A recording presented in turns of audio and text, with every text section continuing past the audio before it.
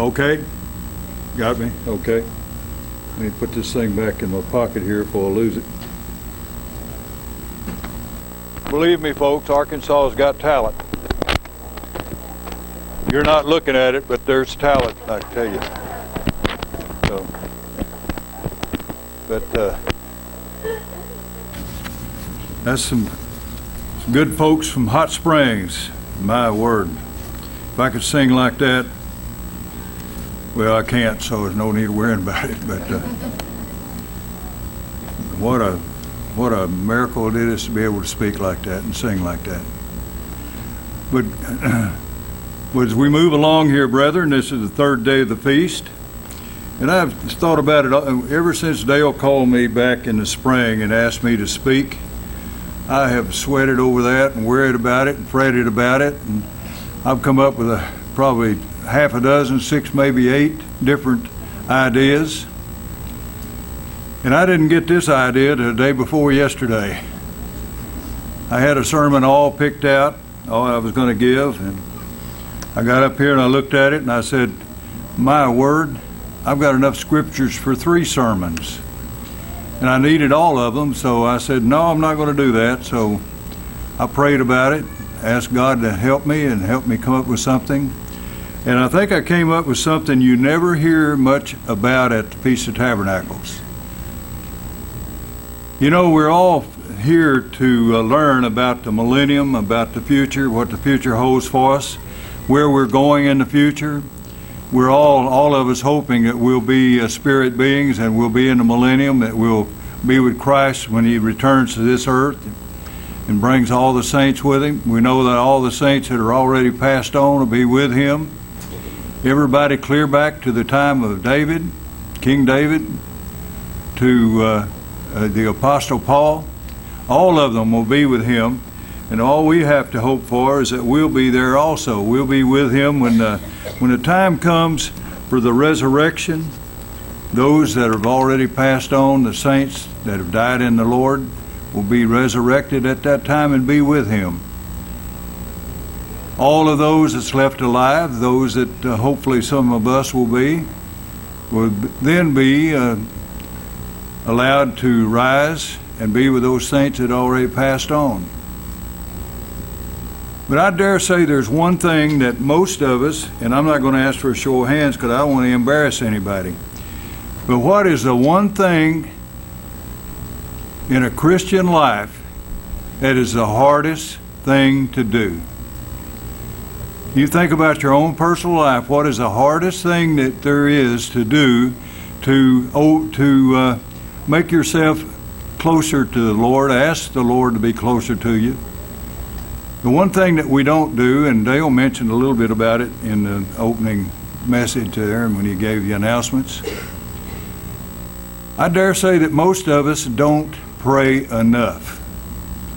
We don't ask God to intervene in our lives enough because we're so busy. I know in my own personal life, that's the hardest thing for me to do, is make time for myself to go get on my knees and ask God to intervene in my life.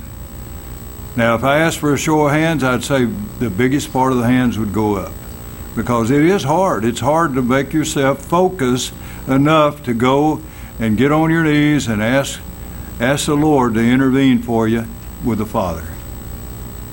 It is so hard to do.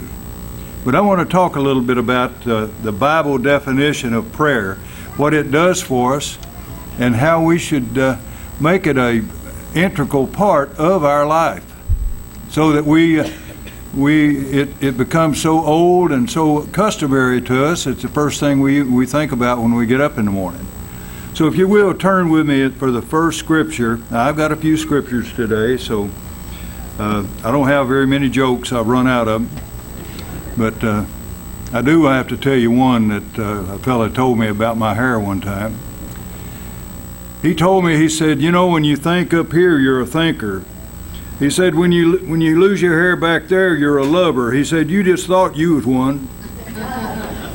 And I thought, yeah, that fits me real good right there. So Dale and I have a common thing about the hair deal.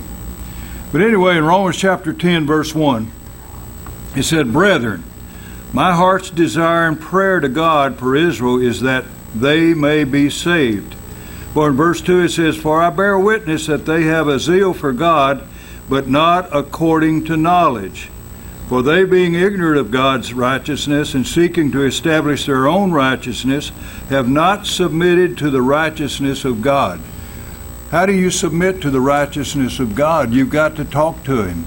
You've got to ask Him to intervene in your life. You've got to ask Him to come to you and help you through your trials, through your tribulations, whatever they may be that you're going through. And we all have tribulations.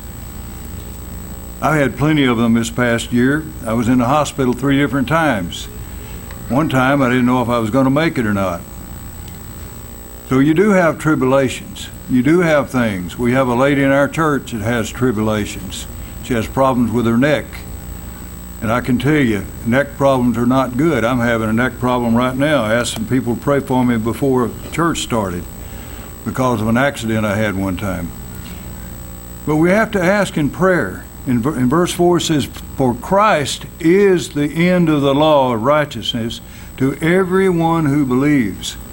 And if you're a believer, then that should be your heart's desire, to pray and ask Him to intervene in your life. Another desire is expressed in faith in Matthew chapter 21, verse 22. Matthew 21, verse 22. By the way, I have to comment on our little local church. We have a local church in Russellville. By the way, we own our own building, and it's unusual to find a small group that does that, but we do own our own building. We have a place where we meet every Sabbath, and I look around and I see just about everybody, including Elizabeth Anderson, which I didn't find out about her last night until we got back, but all of our group nearly is here today. I don't see Shannon, but oh, where's he at? Oh, he's back there. Okay. But our whole group's here, and that's a real blessing to find us all here. In Matthew chapter 21, verse 22, it says, And whatever things you ask in prayer, believing, you will receive. If you ask for them, brethren, don't be disappointed if it doesn't happen, but expect it. Expect it's going to happen. Now, sometimes things don't work out the way you want them. I lost my wife 10 years ago to cancer, colon cancer. It had already spread to her liver, it spread to her lymph nodes. And she and I, more than once, several times, I don't even know how many times, I was on my knees by our bed, and she was laying in the bed, and we were both praying that God would intervene. But sometimes God intervenes in different ways. In her case, He intervened by giving her peace, by allowing her to go on, because she was eat completely up with cancer. She was stage 4 before we realized she had it. So he intervened in her case and let her have peace, and now she's waiting a resurrection. And I feel with all my heart that my wife will be in the first resurrection. I just hope that when she goes up, that I'll be able to recognize her, and I hope that when she's going up, she's not looking down watching me sitting on the ground waiting to go up. So, that's one thing I have to think about a lot, because I've got big feet, and I can tiptoe for a long time, but I can't stand on them too long. So I'm hoping God will just say, "Come on up, Gary. You're not worth it, but take you anyway," So, but that's where I'm at. I'm, in my life. But my wife, I feel like, has it made. I feel like my next wife that I received, I think she's going to have it made, because I've never been around a woman more righteous, and not righteous in her own eyes. I'm talking about righteous than the wife I've got now. She keeps me on the straight and narrow all the time, especially about praying. But Matthew chapter 21, verse 22, we'll read it again.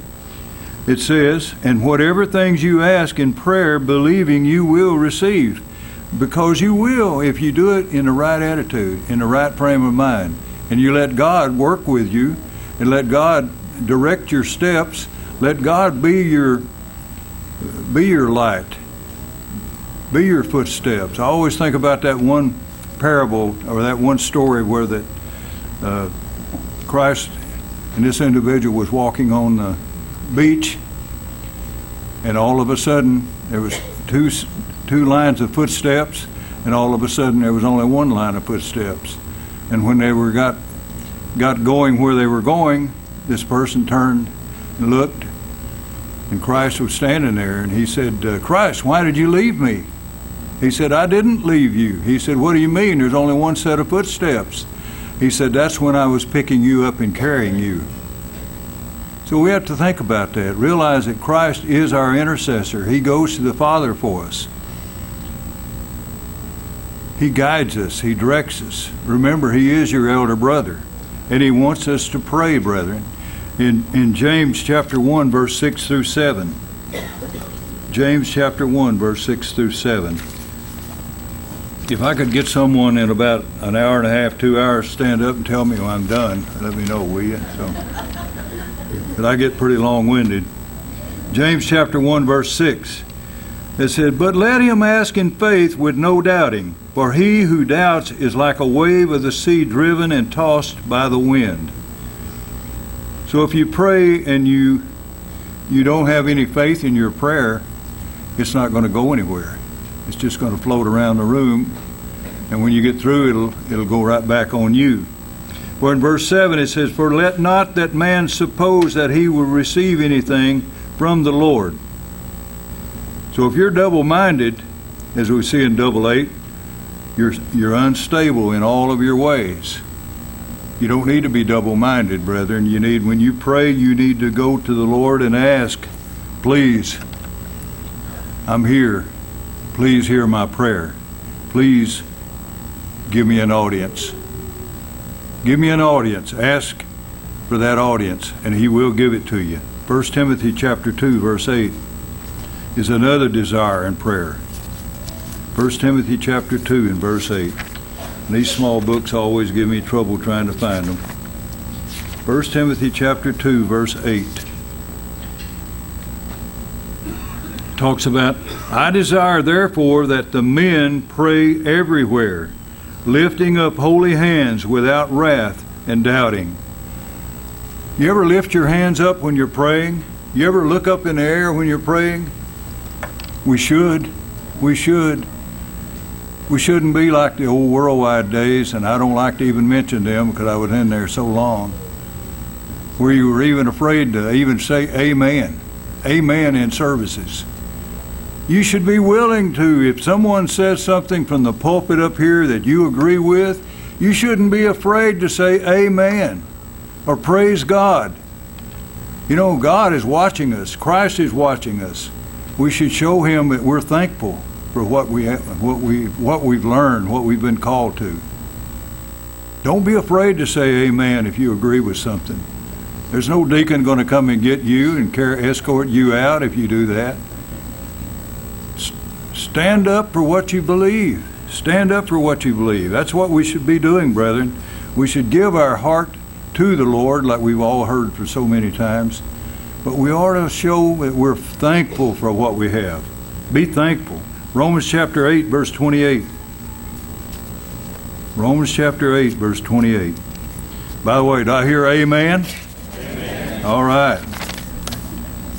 All right. Get involved. You know, you're here. It's not my show. This is not my show up here. I'm just a spokesman, that's all. You're the show. You're showing God right now. You're showing Christ right now that you believe His Word and you're willing to be a part of it and you want it to be a part of your life. And when you pray, you're doing that. You're showing God. You're showing Christ that, yes, thank you, Savior. Thank you, Father. Thank you, my brother, for allowing me to know you. And you know, you learn them. You know them through prayer. When you're praying, you're asking them to hear your voice. And they'll show you their voice. You may not hear it in a loud, booming voice, but there'll be ways that you will hear their voice. So you have to put your heart into it. Be thankful. Be thankful for your calling. Chapter 8, verse 28.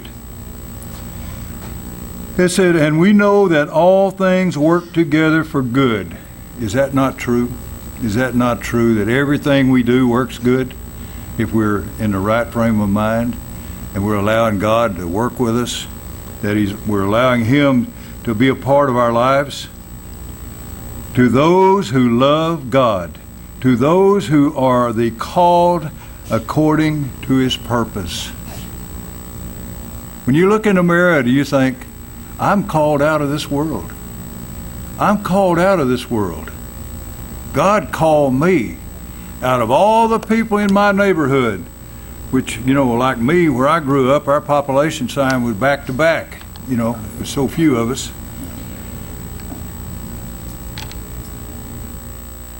But my dad and my mother, they were called out of our little community, maybe 60, 70 people. They were the only ones in that little community that God decided to call. The only ones. And then my sisters and I were raised in the truth.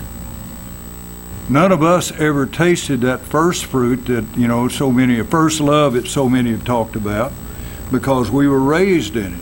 That's all I knew from the time I was 8 years old on, is keeping the Sabbath day and the holy days.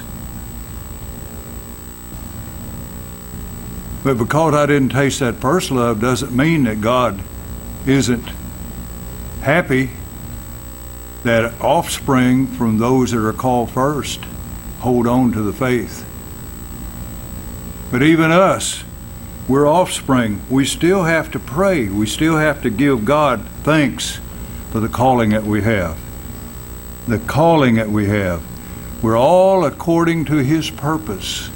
We've all been called out to be a part of His purpose. Another thing, we also should desire to express ourselves in the name of the Lord, name of Christ. Romans chapter 1, verse 8. Romans chapter 1, verse 8. And we should do this. First, I thank my God through Jesus Christ for you all, that your faith is spoken of throughout the whole world. Spoken of throughout the whole world. This is Paul visiting some of the brethren. We should pray for one another. Pray and be thankful that we have one another. We could be sitting in this room all alone. We could be the only people in this whole area that God called. We could be the only people in our little local area where we're all alone. There is nobody else. But God didn't see fit for that. He saw a chance to bring brethren together, to serve Him together. And we can do that, brethren, if we'll always remember that He's first. No matter what happens, He is first in all things. And we have to allow ourselves to put Him first. And we do that by what time we spend on our knees. In Colossians chapter 3, verse 17, it says, and whatever you do in word or deed, do all in the name of the Lord Jesus, giving thanks to God the Father through Him. Giving thanks to the Father through Him. We should all do that when we pray. Pray that our word is being heard. And if we're going through Christ to the Father, we're being heard. We may not always be answered, because there may be some things that we are asking for that God doesn't think we need. I'd like to have a new Cadillac. He probably doesn't think I need one. But I can pray for it, Or I might think I'd like to have me a brand new, well, I won't even go into that, but I'd like to have me a new Weatherby 264 bold action to take to Colorado with me when I go every year. But I'll just have to wait, and I'll use that old broken down Remington I've got. But it usually shoots pretty good. But over in Matthew chapter 6, verse 9, there are things that we pray for that we probably don't need, and that's probably one of them. Matthew chapter 6, verse 9, it says, in this manner therefore pray. In this manner pray. Our Father in heaven, hallowed be your name. Your kingdom come, your will be done on earth as it is in heaven. Give us this day our daily bread, and forgive us our debts as we forgive our debtors. We can go on and read the rest of that, but that's what we do, brethren. We ask, Our Father in heaven, hallowed be your name. I don't always do that like I should, because I forget. A lot of times when we pray, what we have on our mind is the things we want done for us right now. We don't think about, maybe I ought to give honor to God before I start asking for what I want. But a lot of times we do that. We forget, and we start right off. Lord, I need such and such. Lord, my blood count is really low. I need you to help me with that. Instead of saying, Lord, hallowed be thy name. I just go right into what I'm wanting. And a lot of times it never gets answered because I don't ask in the right way. In Hebrews chapter 12, verse 24. Verse 24, it says, to Jesus, the mediator of the new covenant, and to the blood of to the blood of sprinkling that speaks better things than that of Abel. That of Abel. Am I reading it right? Yeah, I am. Mm-hmm. Yep. In other words, hear the heavenly voice. Hear the heavenly voice. And Jesus is the mediator of the new covenant. He is the Lamb of God. He is who we go through to get to the Father. We don't necessarily pray to Jesus. We pray through Jesus. We go to Him because He's our elder brother. He's our Savior. And we go through Him to the Father. And another thing we always ought to think about is the desire we have should be expressed according to His will. According to His will. In 1 John chapter 5, verse 14. 1 John chapter 5, verse 14.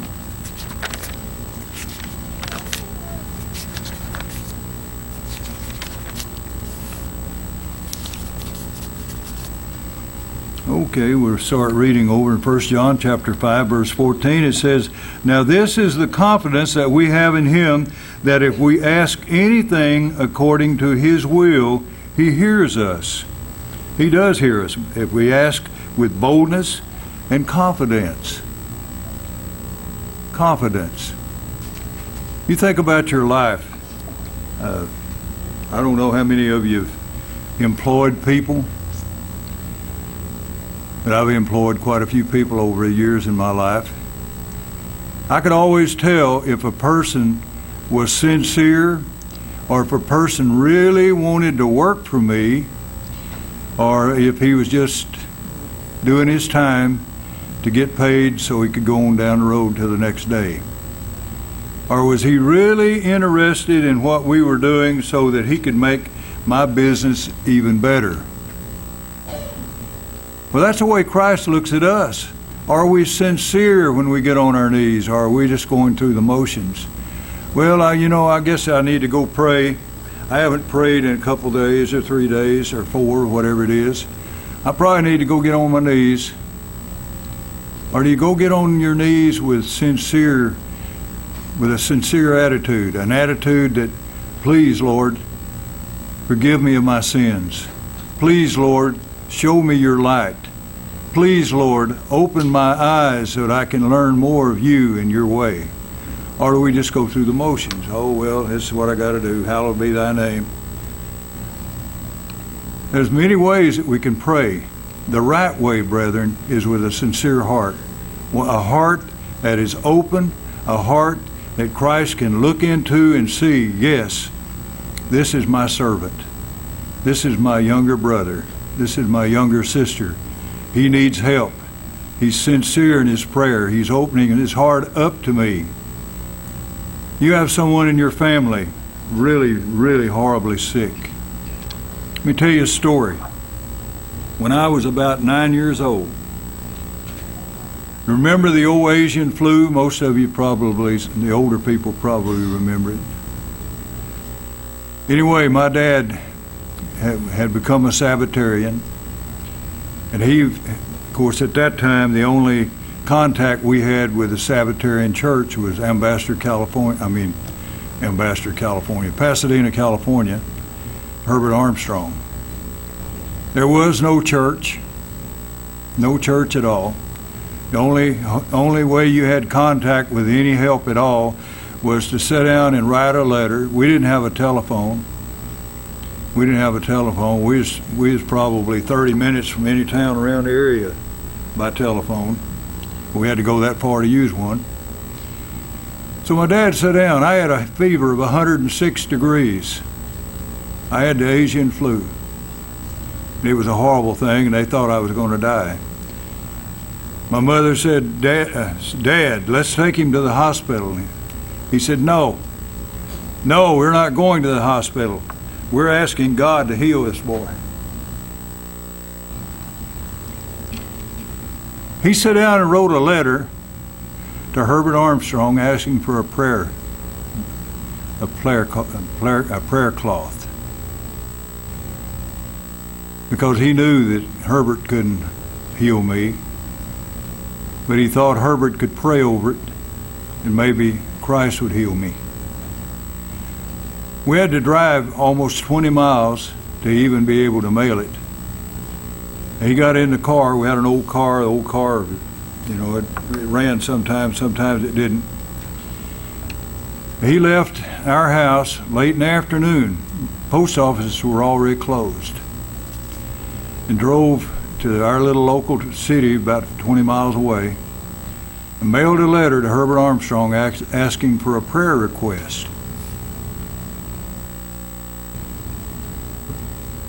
The letter didn't go out till the next morning. When he got back home, I was sitting up in bed and my mother was feeding me soup and my fever was completely gone. Yeah. Now, Herbert Armstrong didn't heal me.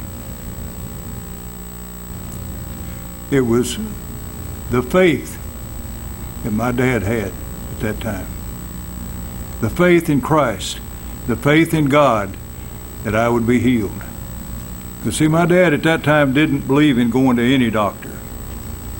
He thought, if we can't be healed, then we'll just die.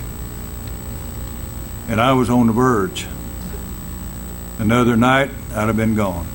106-degree fever. Not very many people survive 106-degree fever. In 2 hours, by the time he left to go to town, dirt roads, because we were poor. I mean, we were poor folks. Had to drive all the way into town to mail that letter. When I got back, I was already sitting up in bed eating soup, fever completely gone. You don't believe in healing, you don't believe in prayer. Let me tell you another little story. My granddaughter, she's 22 years old now.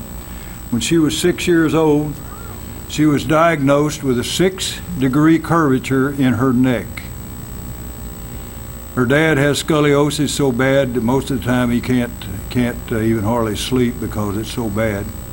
She inherited scoliosis from him, and at 6 years old it had already started in on her.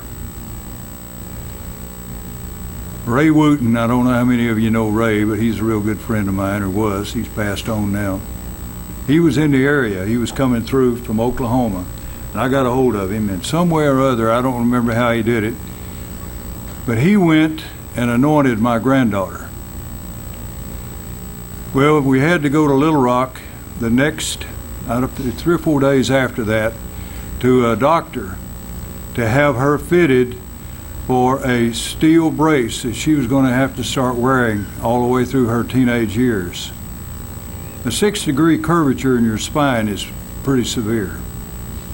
He anointed her for that. So we went to the hospital. We met up there, and the doctors, we had an appointment with them, and we came out. They came and got my granddaughter, took her back to size her up for the brace. Came back out with her and said, yes, she has a 6-degree curvature in her spine. We're going to have to put the brace on her. In about 30 minutes, the doctor came out and got her and took her back.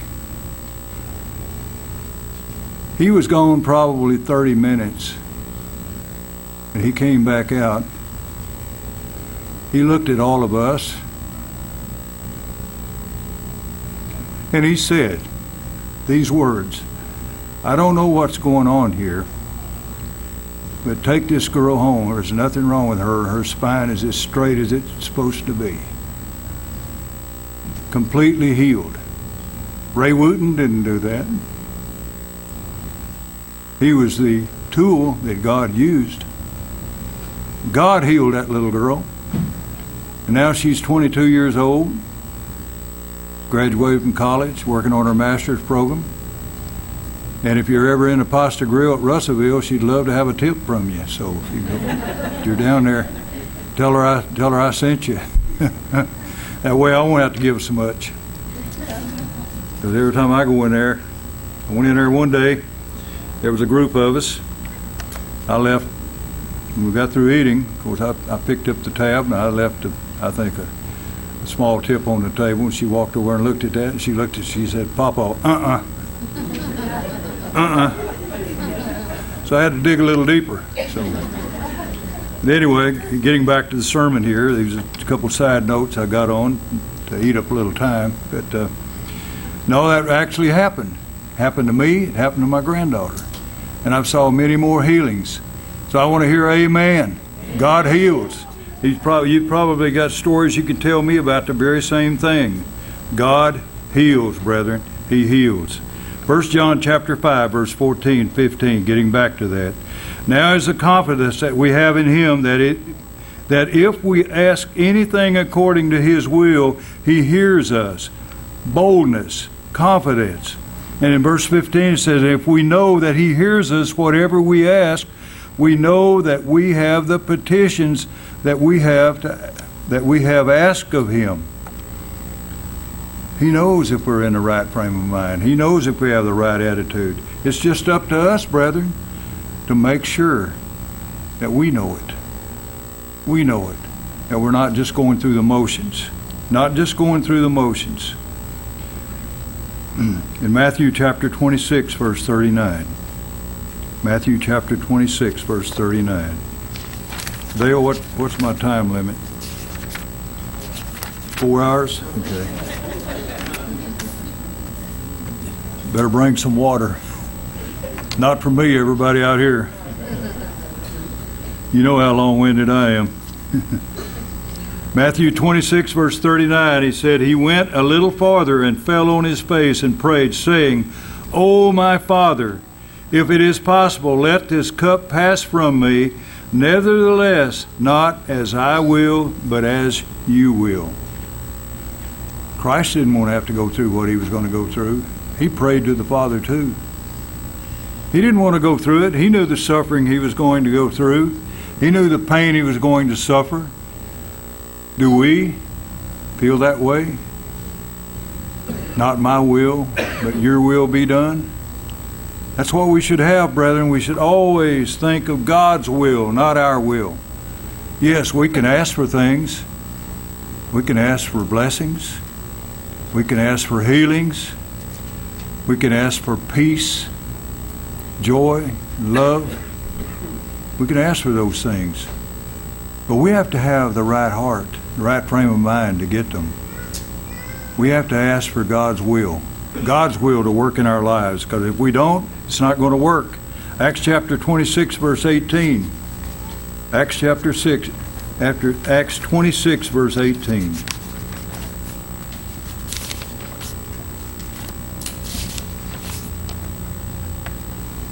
This is a long chapter, so we're only going to read one verse of it. It says in verse 18, to open their eyes in order to turn them from darkness to light and from the power of Satan to God, that they may receive forgiveness of sins and an inheritance among those who are sanctified by faith in me. Okay, if we back up and read verse 17, it says, I will deliver you from the Jewish people as well as from the Gentiles whom I have sent you. To open their eyes. in order to turn them from darkness to light.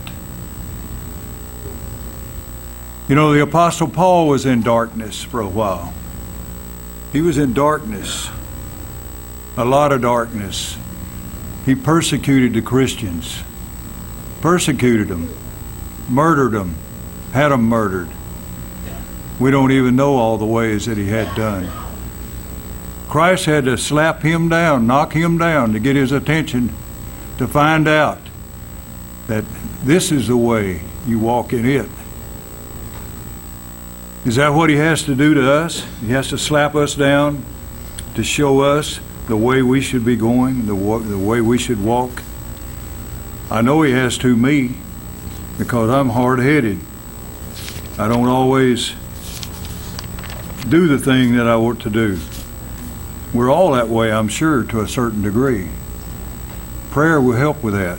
Prayer will help us draw closer to God so he can work with us better,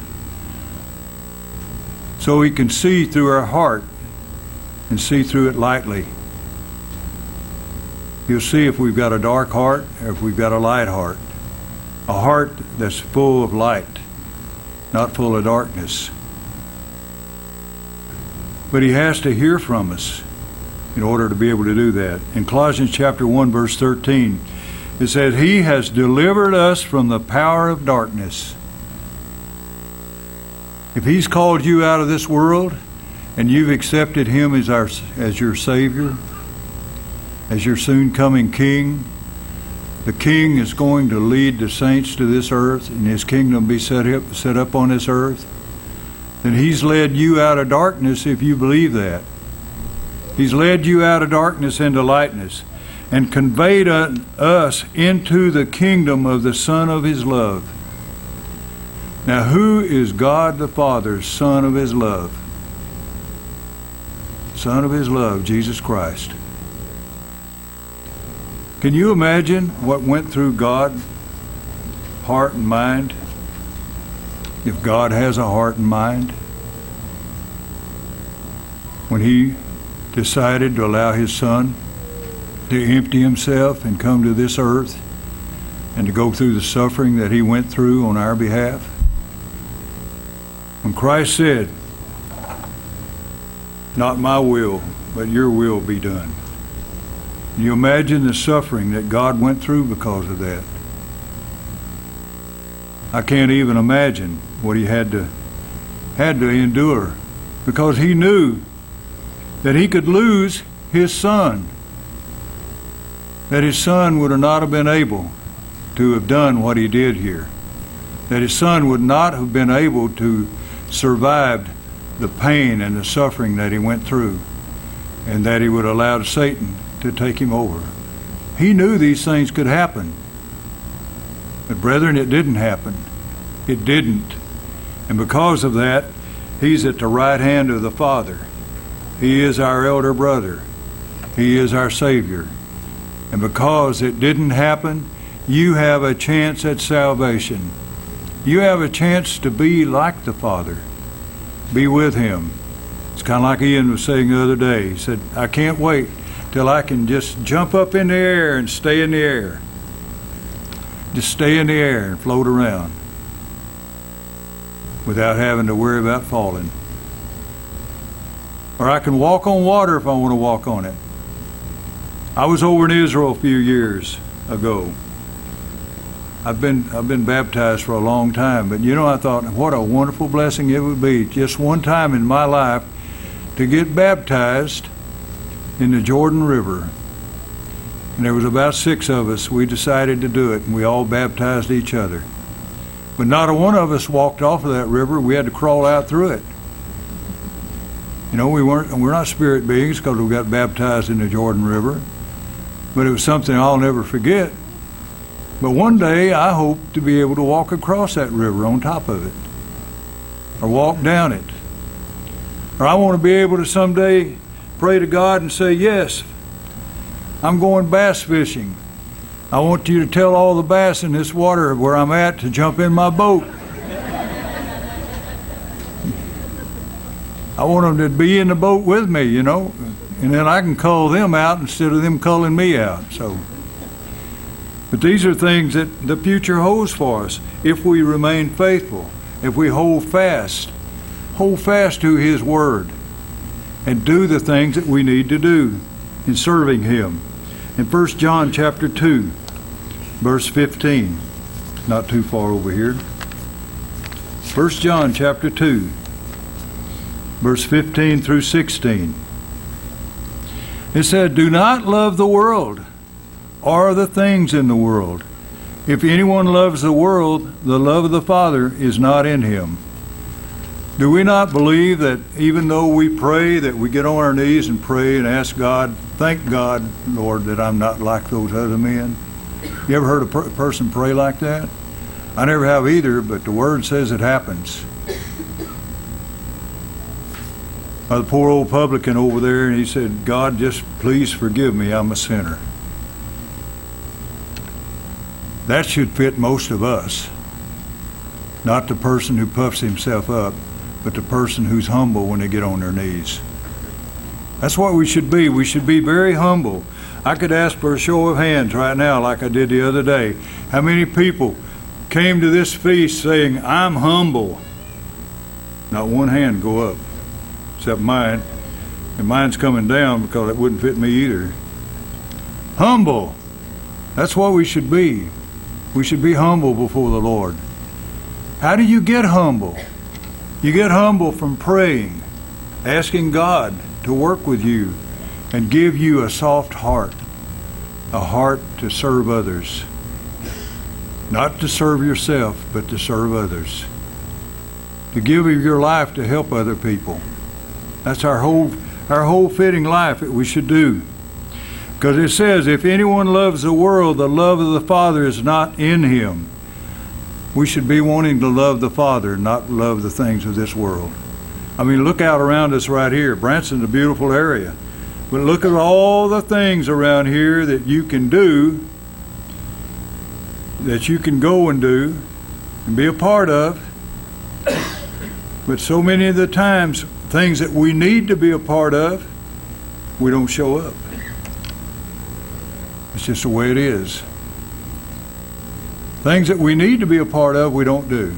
Things that we go to entertain ourselves, we'll go do that. That's the way man is. The way man is. Take care of the flesh first. We should be taking care of the spirit first. Verse 16, it says, "For all that is in the world, the lust of the flesh, the lust of the eyes, and the pride of life, is not of the Father, but is of the world." Pray that you're not a part of the world. Pray that the world will never, ever be a part of you. That you'll always make sure that God comes first when you pray. That you give. The old saying goes, give your heart to the Lord. There's a lot of truth in that. You hear a lot of these Protestant preachers, "Oh, come give your heart to the Lord." What they're saying is, come give your money to the preacher. You know, they always got a basket going around every Sunday. But they don't care if you give your heart to the Lord. All they want is support. Our heart should go to the Lord, should go to God through Jesus. He should know our heart. He should be willing to say, yes, this person is a part of me. He's a part of my family. In 1 John chapter 2, verse 15 and 16, these are scriptures we ought to know, memorize, learn, not to be a part of this world. But we're going to talk a little bit about Christ praying, examples of the way he prayed.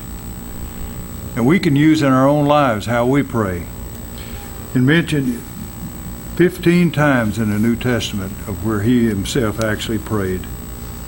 You know, the Lord loved to be in a solitary place. He didn't want to be out. You know, you see people that out in the world, they love to stand on the street corner and shout and holler and pray and so that people can see them. That's not really what it's about.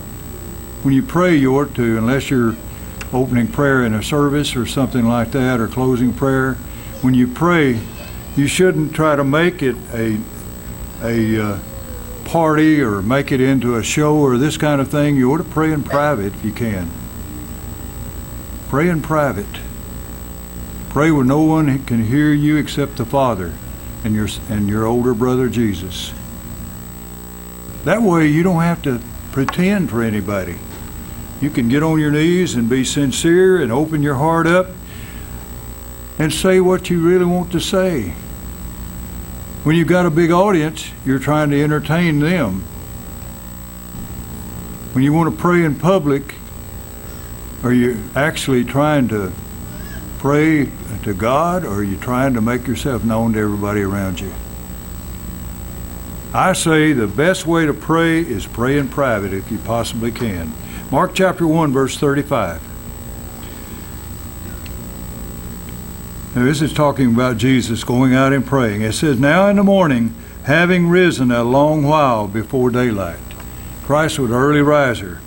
He went out and departed to a solitary place, and there he prayed. He went out alone. He went out by himself. So it was just him and the Father. Him and the Father. See, Jesus didn't have an intercessor between him and God. He prayed right to the Father. We have an intercessor. Christ is our intercessor. Because of the Holy Spirit that we've been given, we have a chance to go to the Father through Jesus. Jesus didn't have that.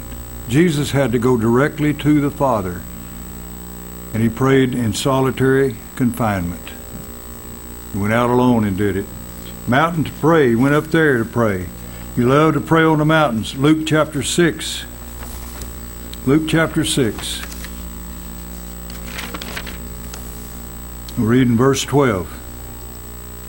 It talks about the 12 apostles here. It said, now it came to pass in those days that he went out to the mountain to pray and continued all night in prayer to God. In prayer to God. Jesus Christ prayed all night long to God. All night. I dare say that if I can get 20 minutes on my knees, I really accomplished something. My knees are so bad nowadays, I can't hardly even get on them to begin with.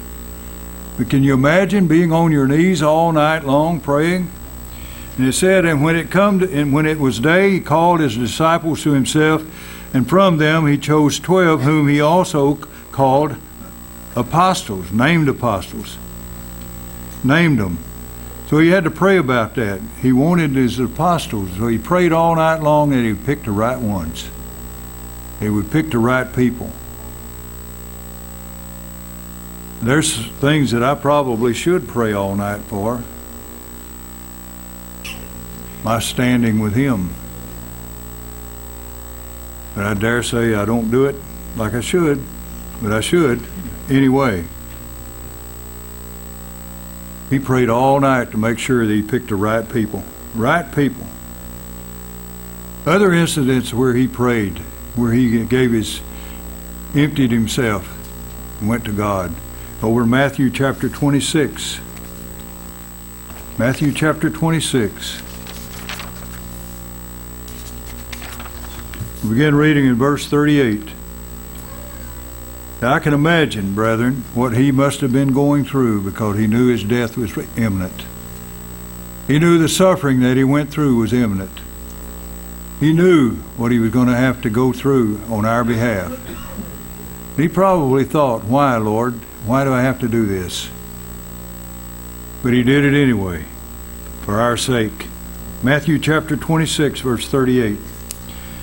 He said to them, my soul is exceedingly sorrowful, even to death.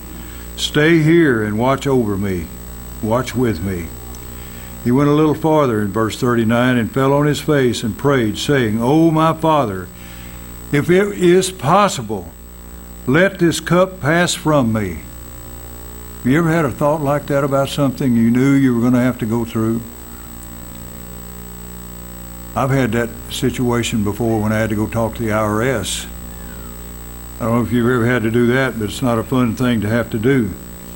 Let this cup pass from me, nevertheless, not as I will, but as you will. The will of the Father was that he go through it. Doesn't say that he just wanted to do it. It says, let this cup pass from me. Let this pass on. Let's do something else. But he didn't do it. He said, let your will be done. Let your will be done. And that's what happened, brethren, and we should always be thankful for that. Because if it hadn't happened, where do you think you'd be now? Where do you think you'd be now with absolutely no hope of any kind? Just live out your life, die, and that'd be it. But because we have a Savior, we know it's a lot more than that. The future's really bright for us. All we've got to do, brethren, is do our part and hang on. Stay close to Him. Let Him live His life in us. But He can't live His life in you if you don't talk to Him.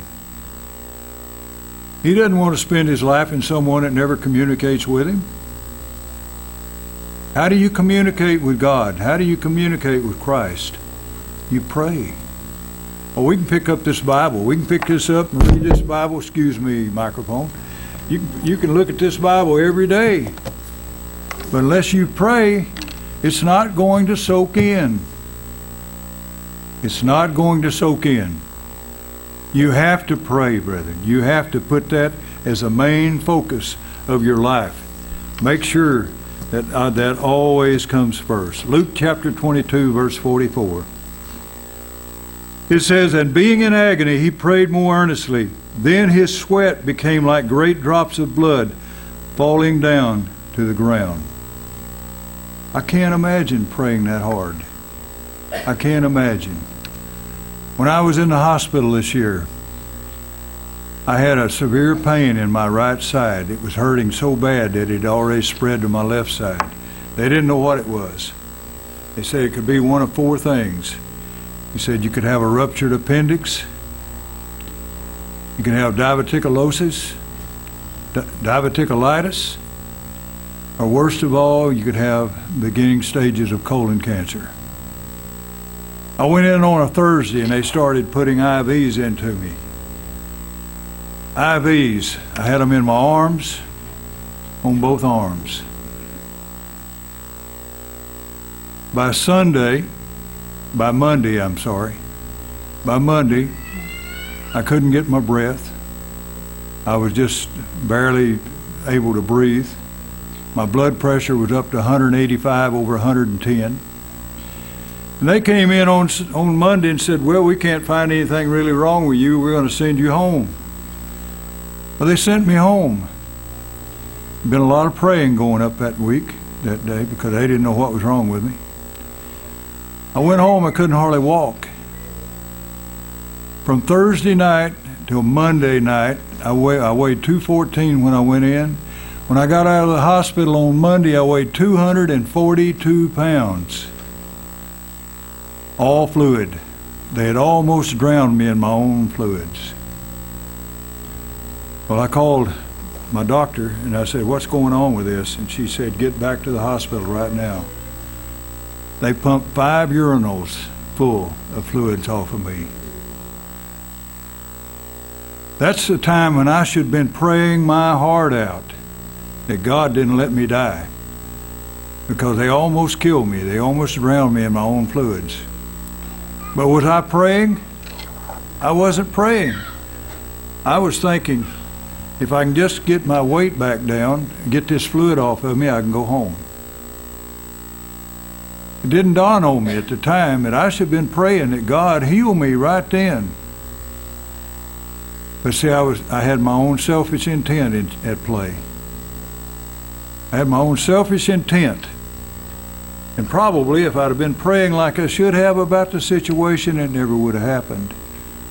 But God let me go through it to wake me up, to show me, this is the way, walk you in it. This is the way, walk you in it. In chapter 23, verse 34. 23, verse 34.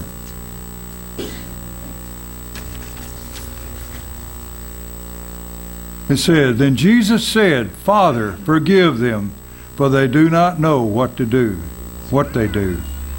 And they divided his garments and cast lots.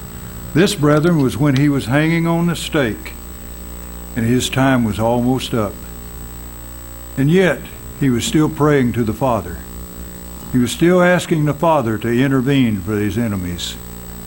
He was still asking the Father to please forgive them for what they were about to do. They had already done enough, but they were letting him die. And he was asking God to forgive them. How hard that must have been. It would have been hard for me. And I'm sure it would have been hard for you too. But this is what we should be like, brethren. We should be like Christ in all that we do. And it says in verse 46, "And when Jesus had cried out with a loud voice, he said, Father, into your hands I commit my spirit." He knew it was over. Having said this, he breathed his last. He breathed his last as a physical being. We know the story after that, 3 days and 3 nights. Hallelujah, praise God, he's our Savior. And if he hadn't have gone through that, brethren, you wouldn't be here now. You wouldn't be here.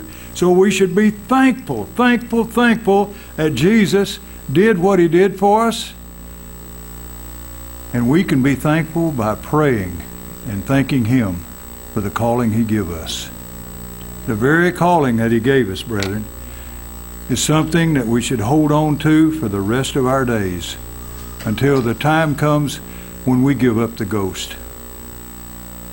I look in the mirror and I think I don't have very long. I'm 74 years old and my face had already outlived my body. So, I look in the mirror and I think, good Lord, what happened? And I looked in the mirror and said that right after I was about 20 years old too, so it hadn't changed much. There's another chapter you can go and read on your own.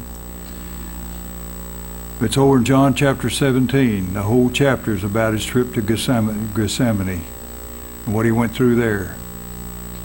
And I'd say for your own private reading, we won't go into it now, but I'd say on your private reading to definitely read that chapter. We always read it at Passover. We always read it. But it shows that if praying was good enough for Christ, why is it not good enough for us? If Christ prayed to the Father, and him coming from the Father, he emptied himself, came to this earth to be our elder brother. If he did this for us, why is it so hard for us to do the same thing he did? And as I mentioned at the very beginning of the sermon, I think praying is probably the hardest thing a Christian has to do, because we can come up with a jillion other things to do, brethren. A jillion other things to do. And there's so many reasons to pray. So many reasons. Over in 1 Timothy chapter 2. All right, let's back up and read Matthew chapter 6, verse 12. I'm going to skip over a lot of scriptures because it's already 12:15, and I think I started about 11:30. Is that right? So anyway, I told Dale I wouldn't go over 45 minutes. I don't know how long I've been going. So Matthew chapter 6, verse 12. Verse 12, it says, brethren, "And forgive us our debts as we forgive our debtors." In other words, forgive those who trespass against you. Forgive those who sin against you. And if you go through life as long as I have, you'll always find someone that's trespassed against you or sinned against you. And if you look at yourself honestly, you'll be able to say, yes, I've sinned against that person. I've trespassed against that person. I'm just as guilty as that person was toward me. Things that we need to pray about.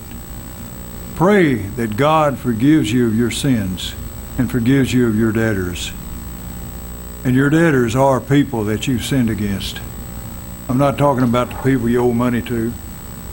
I'm talking about people that you've personally sinned against. Or people that's personally sinned against you.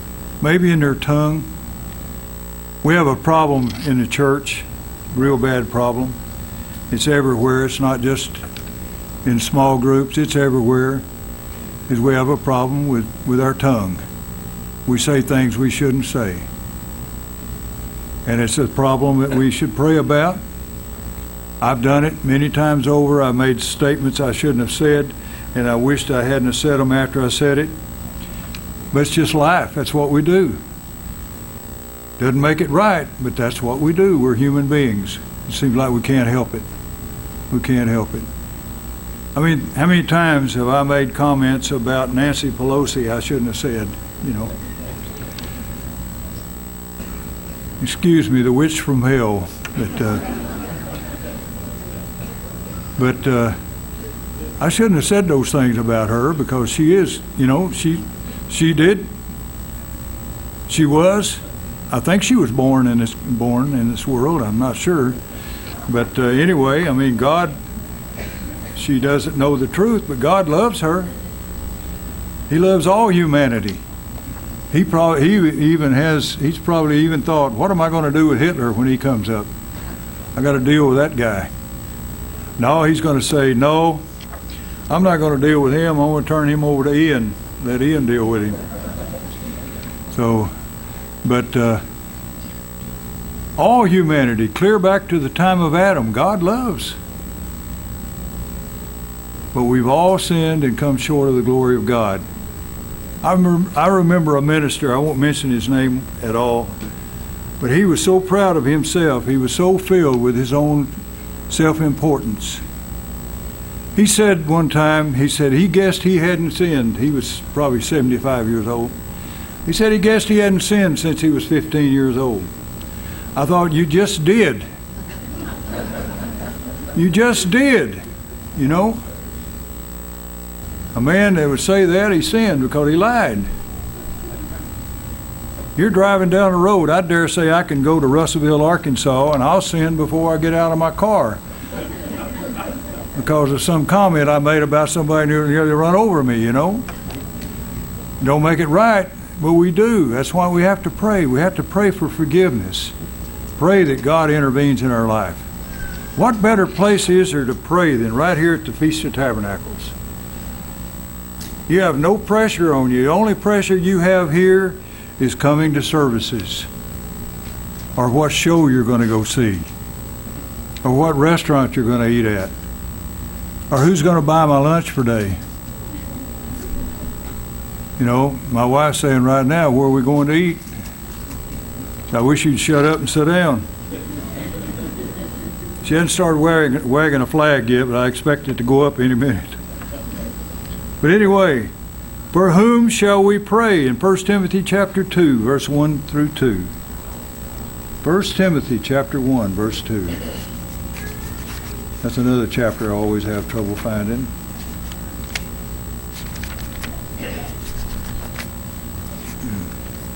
First Timothy chapter 1, verse 2, I think. No, 1 Timothy chapter 2. It's here somewhere. You know, when I was 9 years old, my dad made me memorize the Bibles in order of all the books. I could quote them. I could tell you where they were and everything. Now I say, are they in the Old Testament or the New Testament? Which are they here? So, 1 Timothy chapter 2, verse 1. It says, therefore I exhort first of all that supplications, prayers, intercessions, and giving of thanks be made for all men. It says pray for all men. Pray for your enemies. If you have an enemy, if someone just eats you up, just maybe someone you go to church with that you just have a problem with, pray for that person. Pray that you have an attitude that's good toward that person. You can't change that person. What you can do is change your attitude. Change your attitude toward them. Ask God to help you love that person. They may not love you back, but at least you love them. Pray for love. Pray for love that you'll be able to love your neighbors. I've had some neighbors in my life that it was kind of hard to do. Kind of hard to do. But we've all had that. We have all had neighbors, people that rubbed us the wrong way, stepped on our toes, did things to us. We can get mad, we can hate them, but what good does that do? I can tell you, if you pray for your enemies, ask God to intervene in their life, ask God to bless them, show them how important their life is to God. Not how important your life is to God, but how important their life is to God. Sometimes things change. That person may become your best friend. Who knows? But you have to be willing to do it. And praying for your enemy is not easy. Praying for your enemies is not easy, but it's something we have to do. It says, for all men, 1 Timothy chapter 2, verse 1 and 2, for kings and all who are in authority, that we may lead a quiet and peaceful life in all godliness and reverence. I'm not going to ask for a show of hands, but how many people in here pray for Donald Trump? Okay, a few hands went up. How many people in here pray for Nancy Pelosi? Not one? Oh, there is one, yeah. You must be a Democrat. No, sorry. No, I mean, I'm serious. We should pray for our enemies. Nancy Pelosi is an enemy of the people. Enemy of any decent people who want decent things in life, she's against. Open borders, homosexuality, she loves that. Things that are sinful to God, she loves those things. But we should pray for her that maybe one day her eyes will be opened. Pray for our enemies. I mean, she doesn't even know us. I mean, we're nothing to her. But she's an enemy of the people. And we should pray for her. It says, lead a quiet and peaceful life. We should pray for that. Pray for a peaceful life. Joy, peace, and love. 3 things that's very much a part of the Spirit of God. For our enemies, Matthew chapter 5, verse 44. Matthew chapter 5, verse 44.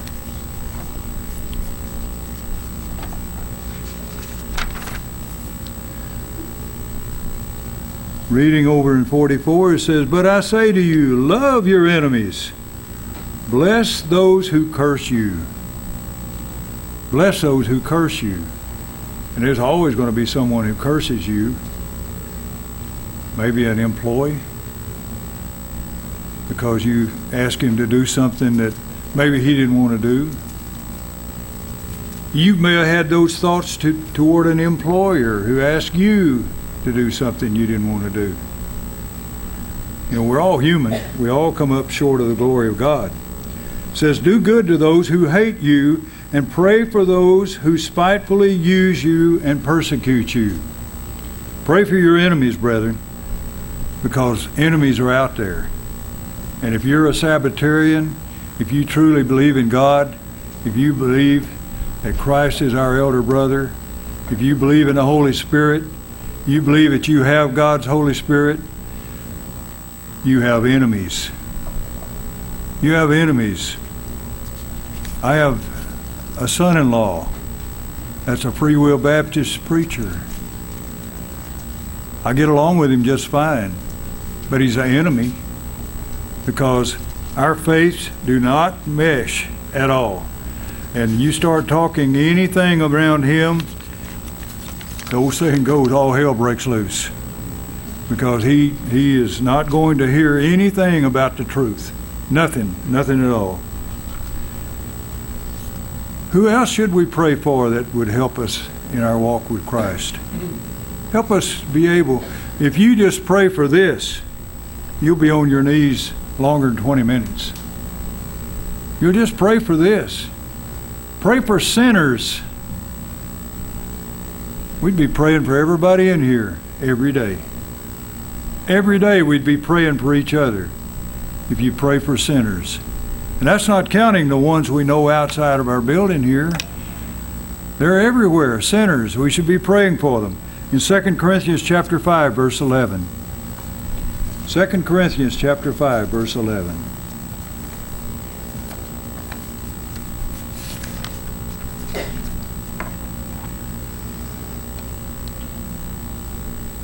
It says, knowing therefore the terror of the Lord, we persuade men, but we are well known to God. And I also trust, am I reading the right scripture? 2 Corinthians chapter 5, verse, no, I am, okay. Knowing therefore the terror of the Lord, we persuade men, but we are well known to God, and I also trust are well known in your consciences. So you back up and read verse 10, it says, for we must all appear before the judgment seat of Christ, that each one may receive the things done in the body according to what he has done, whether good or bad. What better thing to do in your body than to pray for your enemies? Pray for sinners, people that you know that are sinning, people you know that don't see it themselves. Don't see it themselves. People that's living lives that they shouldn't be living. People that are living lives that's only going to lead to destruction. And they don't see it. They don't see it. I have a person that I know real well. He's 26 years old. He lives with his mother. His mother is taking care of him because he's too lazy to work. He'll get out and do a little day work here and there, but he won't go find a job at all because Mama's taking care of him. So what does he do? He goes out and gets him a girlfriend, brings her home with him, and now they've got a baby 2 years old. And now she's taking care of him, her, and the baby. I've talked to him about it many times over. I said, you know, boy, you need to find God in your life. Well, I know God. I know what all God is. I said, well, you're not living it. You're not living it. I said, well, look what you're doing to your mother. Your mother is 64 years old or thereabouts, getting ready to retire. She's not going to have much of a retirement. What are you going to do then when the only money you have coming in is your mother's retirement? I told him, I got kind of playing with him. I said, get off your blankety blank and get a job. I said, you're able to work?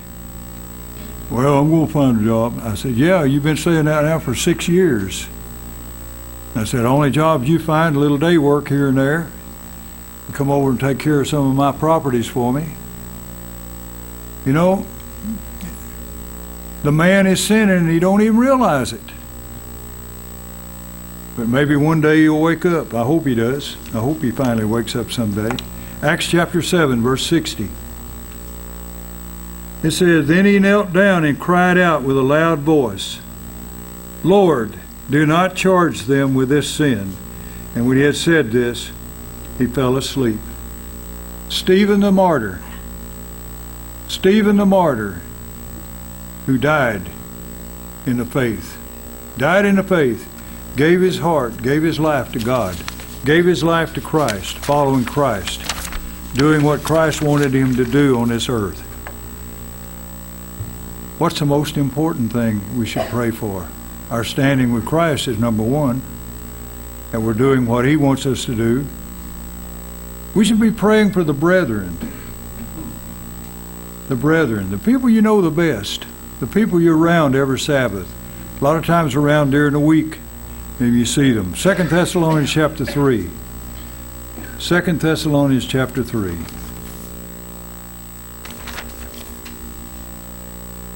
Okay, I'm just about winding up here. I bet you all are saying, oh, thank God. 2 Thessalonians chapter 3, verse 1. It says, finally, brethren, pray for us that the word of the Lord may run swiftly and be glorified just as it is with you,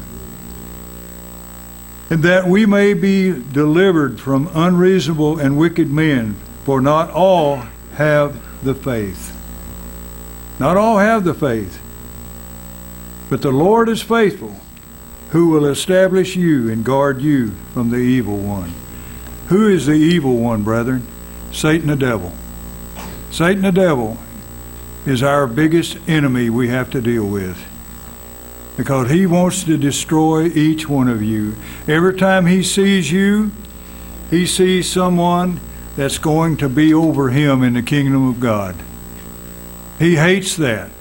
He hates everything about you, everything about me.